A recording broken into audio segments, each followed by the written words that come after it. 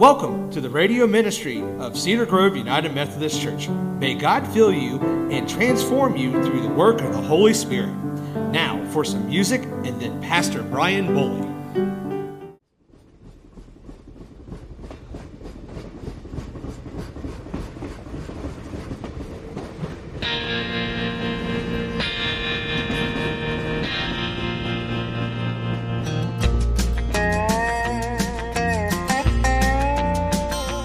There's a long black train coming down the line, feeding off the souls that are lost and crying. Rails of sin, only evil remains. Watch out, brother, for that long black train.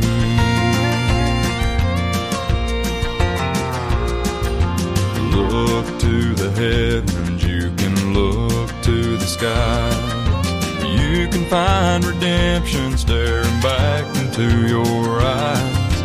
There is protection and there's peace the same. Burning your ticket for that long black train. 'Cause there's victory in the Lord, I say. Victory in the Lord. Cling to the Father and His holy name, and don't go riding on that long black train. There's an engineer on that long black train, making you wonder if the ride is worth the pain. He's just waiting on your heart to say, let me ride on that long black train. But you know there's victory in the Lord, I say. Victory in the Lord. Cling to the Father and His holy name, and don't go riding on that long black train.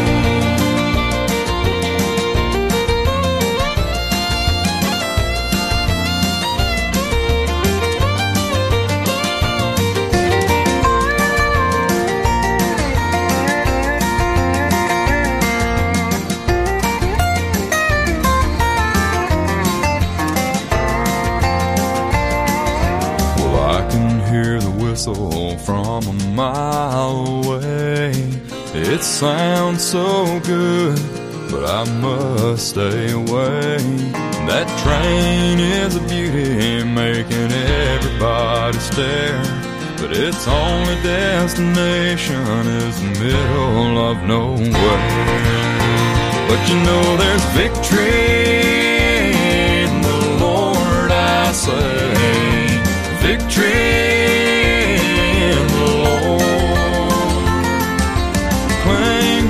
Father and His holy name, and don't go riding on that long black train.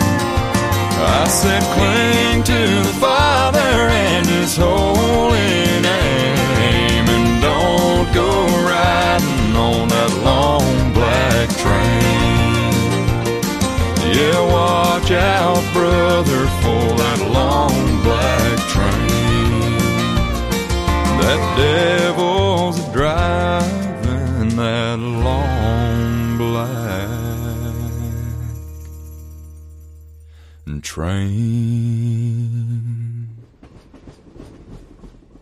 Our gospel reading this morning is from the Gospel of Matthew, the 9th and 10th chapters. Jesus went through all the towns and villages, teaching in their synagogues, proclaiming the good news of the kingdom, and healing every disease and sickness. When He saw the crowds, He had compassion on them because they were harassed and helpless, like sheep without a shepherd. And then He said to His disciples, the harvest is plentiful, but the workers are few. Ask the Lord of the harvest, therefore, to send out workers into his harvest field. Do not get any gold or silver or copper to take with you in your belts. No bag for the journey or an extra shirt or sandals or a staff, for the worker is worth his keep. Whatever town or village you enter, search there for some worthy person and stay at their house until you leave. As you enter the home, give it your greeting. If the home is deserving, let your peace rest on it. If not, let your peace return to you. If anyone will not welcome you or listen to your words, leave that home or town and shake the dust off your feet. Truly, I tell you, it will be more bearable for Sodom and Gomorrah on the day of judgment than for that town. I'm sending you out like sheep among wolves. Therefore, be as shrewd as snakes and as innocent as doves. Be on your guard. You'll be handed over to the local councils and be flogged in the synagogues. On my account, you'll be brought before governors and kings as witnesses to them and to the Gentiles. But when they arrest you, do not worry about what to say or how to say it. At that time, you'll be given what to speak. For it will not be you speaking, but the Spirit of your Father speaking through you. Brother will betray brother to death, and a father his child. Children will rebel against their parents and have them put to death. You'll be hated by everyone because of me, but the one who stands firm to the end will be saved. When you're persecuted in one place, flee to another. Truly, I tell you, you will not finish going through the towns of Israel before the Son of Man arrives. This is the word of God for the people of God. Thanks be to God. You know, in the old world, there are many countries where the main way of farming is sheep farming. Now, we're much more familiar with cattle, those 1,000-pound massive cows and 2,000-pound bulls and steers, those huge animals that can generally take care of themselves when a coyote or even a few wolves show up. Anyone who's tried to push a full-grown cow around or been cornered by a bull knows that those large animals can be very dangerous, especially if they're longhorns and they lower their heads together to face down the 100-pound wolves. Even a lone cow has a very dangerous kick that can seriously injure an attacking wolf. Only the weakest and the sickest and the occasional calf are in any danger from those wild dogs. But sheep are different. They don't have the sheer size of cattle, and so they're much more vulnerable. But they do have certain advantages on their side. First, they've got that thick coat of wool, which means that a wolf usually has to knock over a sheep before the wolf can get in a good bite. And next, they have the advantage of the flock supporting them, with rams ready with their horns to butt into any attacking wolves. But man has helped the sheep even more, and it's been very important. We're familiar with the sleek, smart herding dogs that sheep herders use, the Border Collie or the Australian Shepherd that Pat has, and even the German Shepherd. And these smart dogs, they work with a shepherd to keep the flock together so they're less vulnerable. But these herding dogs, they're not very effective against even a lone wolf attacking, because the wolf may weigh 100 to 120 pounds, while the Border Collie weighs just about 40 or 50 pounds. And so over the centuries, sheep herders developed different breeds of dogs to guard the flock and deal with the wolves. These other breeds are known as sheep guard dogs. The well-known Great Pyrenees is one of these sheep guard dogs. Stands 30 inches high at the shoulder and ranges from 100 to 160 pounds in size and has a thick coat. Most important is the way that they're raised, though. Sheep guards like the Great Pyrenees and others are raised as puppies with the flock. They aren't raised as pets. Instead, they grow up with and in the flock. Many even look like sheep, and they begin to smell like sheep. And after a few months, they begin to believe that they are sheep. But they're the toughest sheep going. And so when wolves attack a flock, they find that some of those weak and defenseless sheep that the wolves are looking at have huge muscles and strong bites and are tougher than any wolf, and they don't take kindly to a wolf attacking their sheep friends. For those Great Pyrenees are truly wolves in sheep's clothing, and they're on the side of the sheep, not the wolves. And there's a lesson here for us. Indeed, there's several lessons here for us. Jesus was traveling around Galilee and Judea with his disciples. He spoke of the kingdom of God repeatedly, that kingdom which wasn't ruled by physical or military power, but a place ruled by the meek, the quiet, strong men and women who were like powerful farm horse stallions who were gentle and under great self-control. It was a kingdom where those with kind, humble spirits lead, a kingdom where the ability to shed tears when mourning was seen as a strength instead of a weakness, a place where everyone of any importance recognized that they were dependent upon God and not themselves, a kingdom where wisdom was admired much more than mere knowledge. Well, Jesus went around and he healed every disease and sickness. And this was odd because he didn't avoid the people who were ill like everyone else did. He had compassion on the crowd because Matthew says they were harassed and helpless, like sheep without a shepherd. Have you ever felt harassed and helpless? Have you ever felt like the entire universe is against you this week? Have you ever felt like there are people in your life who are constantly fighting you, persecuting you, treating you poorly, teasing you, picking on you, picking at you like ducks picking at the ground? Do you feel like there's always one more bill to pay, one more piece of paper to file, one more jerk to deal with? Well, we've all felt that way from time to time because we don't control the universe. In the old days when farming was the life of many of us, the farm, the ground was always, it was either too wet to plant. Then when we were able to plant, a flock of birds would eat the seeds. And then it didn't rain for a month, and then fog moved in, and fungus grew on the plants. And about that time, the bugs came to the garden, and then the deer took a bite out of each apple. They didn't eat the whole apple; they just took a bite out of each one. And just as we were ready to harvest the hay, we got a week-long heavy rain. And so many of us and our parents became factory workers with good, steady paychecks until there was a fire at the plant. And then a supplier stopped shipping, and we had a parts shortage. About the time we got really going good, a Japanese competitor took our best customers, and the factory was consolidated in Mexico. And then there are the people today who work in customer service, in sales and retail, in restaurants. Imagine the life of an ordinary restaurant worker.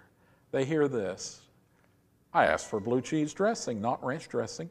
And there's a wilted leaf in my salad. My breadstick is dry. The chicken's pink inside. Will you send it back? Oh, by the way, I'm out of iced tea. Thanks for the chicken, but it's now overcooked, and you brought me unsweet tea, and I had sweet tea. I just can't eat these French fries. They've got too much salt on them. It's not my fault that half your staff quit yesterday. Stop making excuses over why your service is so slow. You should be able to handle 7 tables by yourself. It's too bad you're out of salmon. My friend came here just because I told her how good your salmon was with your Valentine's Day special. Yes, I realize that today is June, and that was a once-a-year special, but you'd think. Can you get me the manager? Come on, Betsy. Let's go and not leave a tip. Yeah, lots of people today feel harassed and helpless, like sheep without a shepherd trying to walk alone through this world that seems to be filled with packs of wolves, people that are packs of wolves. Of course, we would never be a wolf in this story, would we? Words change over time. Today, the people who were formerly thought of as wolves today are labeled toxic people. And this is all the rage on Facebook and TikTok, how to identify the toxic people in your life and then wall them off from your life. But there's no standard and objective way that all the videos and postings agree upon how to identify these toxic people. Some of the more political postings have labeled the toxic people as those people who support a different candidate, either in the last election or in the next election. You can tell these people by the bumper stickers that their cars wear or by their Facebook postings. That's what we're told. Of course, these postings all disagree about which candidate's supporters are toxic. And some people label toxic people as the unreasonable boss that gets upset when you're 5 minutes late. Other people identify toxic people as the workers that always arrive 5 minutes late.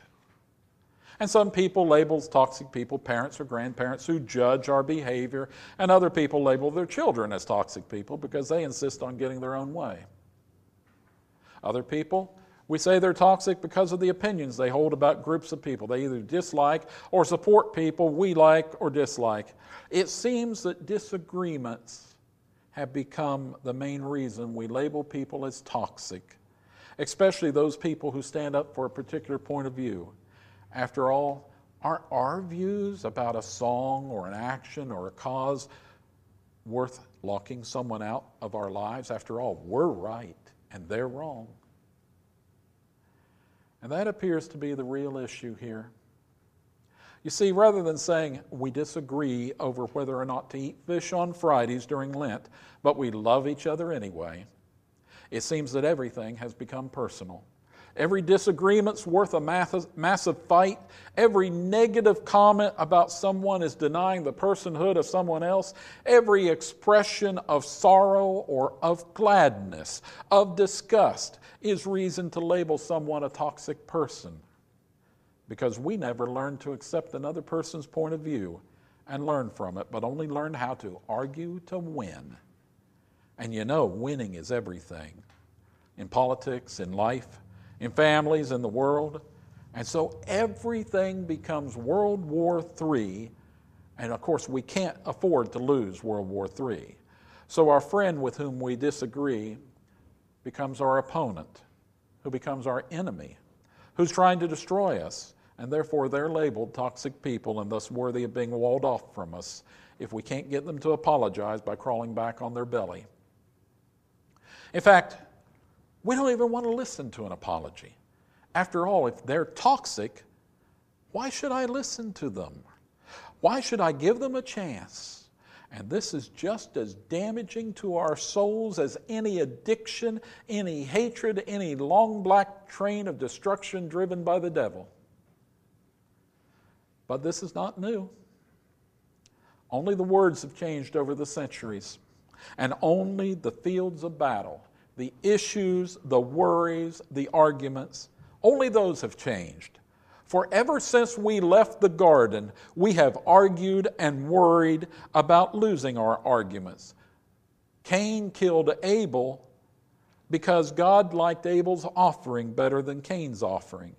And for Cain to admit he was wrong was too shameful. And so Cain killed his brother rather than admit he was wrong. And so Jesus looked around at his disciples and he saw the struggles of everyone around him. He saw the arguments that were going on, and he realized that it was time for a change. It was time for the harvest to begin, for people to be brought out of the world around and back to the garden, to the kingdom of God, to a simpler place without harassment and helplessness. It was a place where the good shepherd could protect the people from danger. And so he told his disciples, the harvest is plentiful, but the workers are few. Ask the Lord of the harvest, therefore, to send out workers into his harvest field.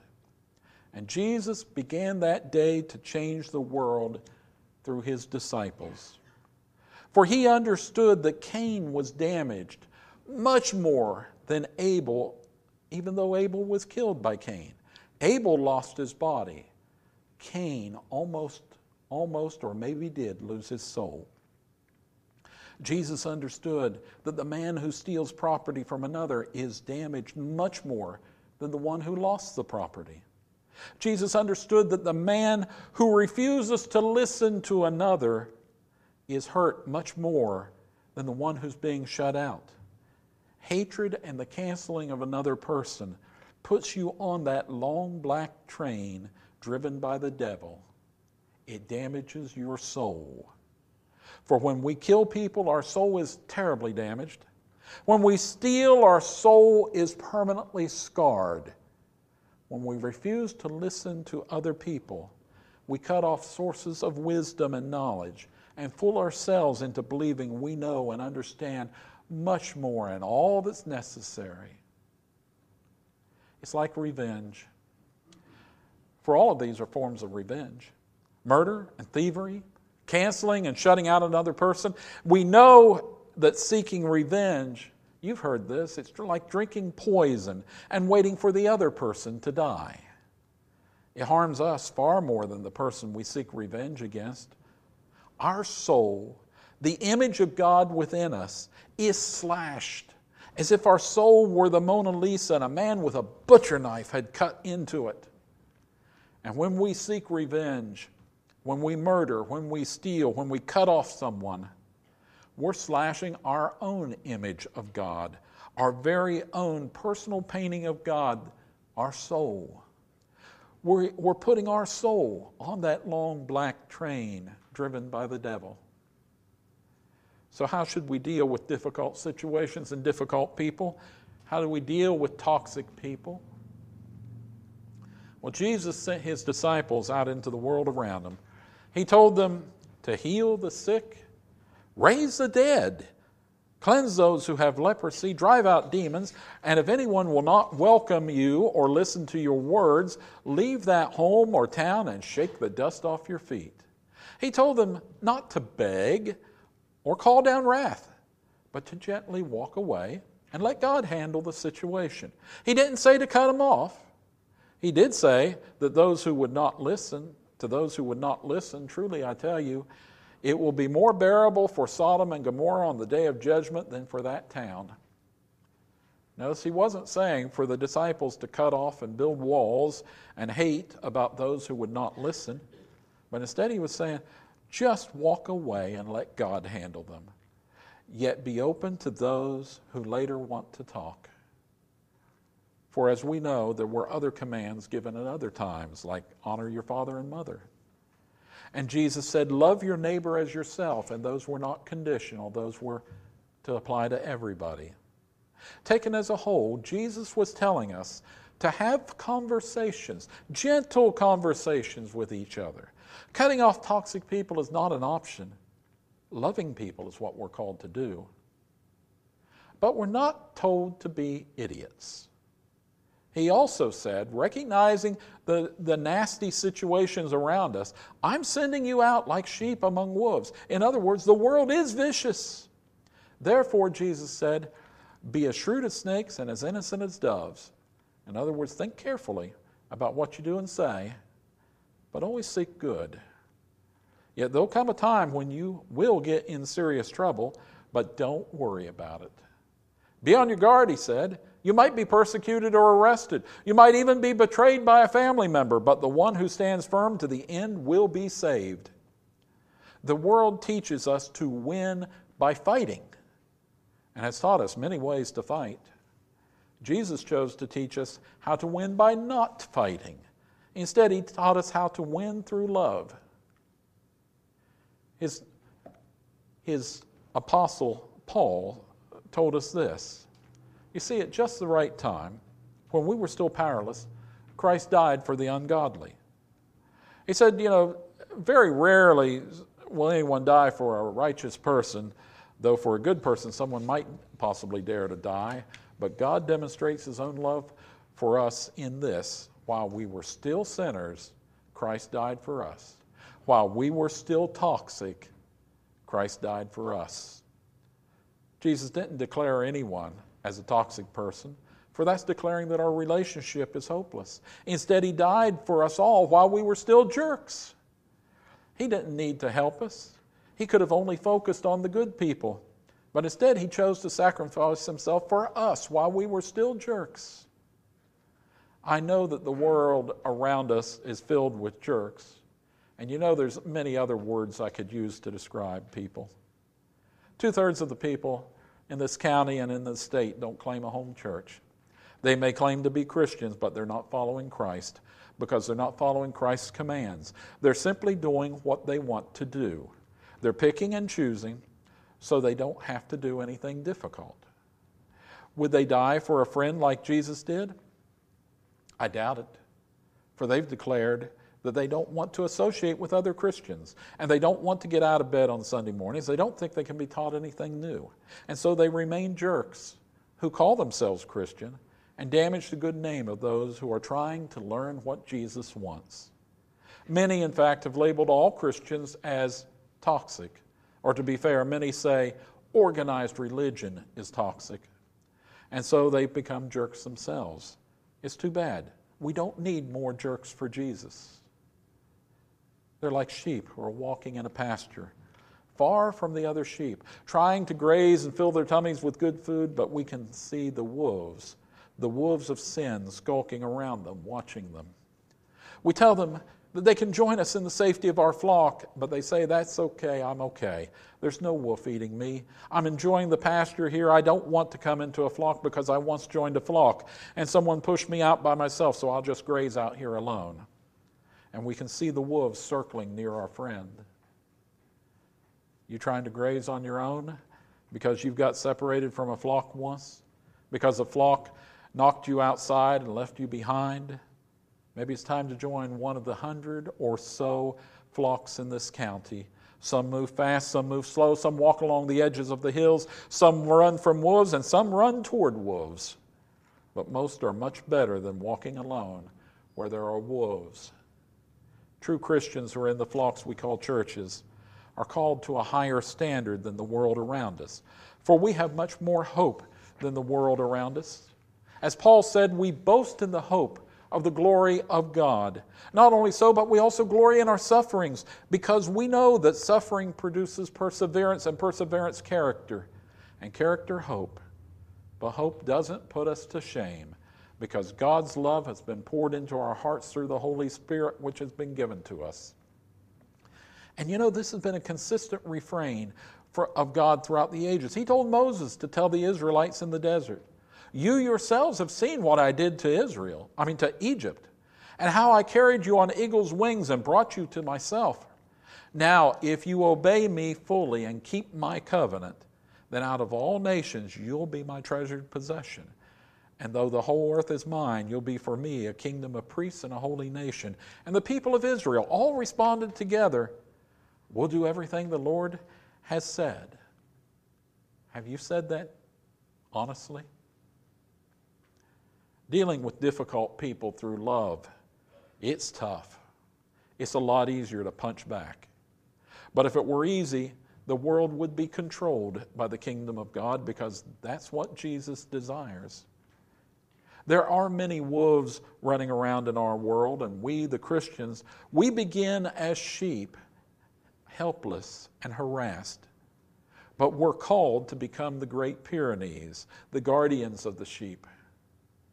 If you see a lost sheep out in the fields around our flock, speak with them.